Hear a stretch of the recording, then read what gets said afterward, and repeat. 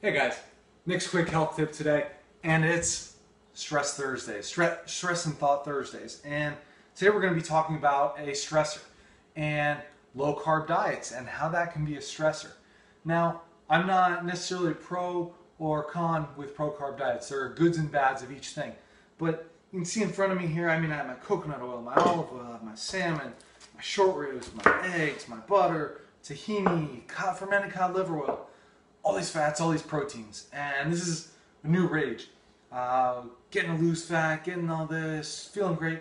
Well, can be great, and I use this very therapeutically with myself. Some days I'll go lower carb, some days I'll go a little bit higher carb, but make sure that you know that going very low carbohydrate in your diet can cause some problems. It can cause some adrenal problems, it can cause energy problems, sleep problems.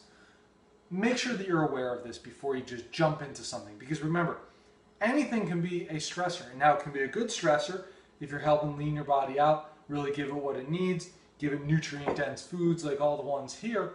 But remember, it can also be a very bad stressor where it's not giving it what it needs, where maybe you do need some more carbohydrates, maybe you do need some more fiber for your gut flora, etc., etc. These can go on and on.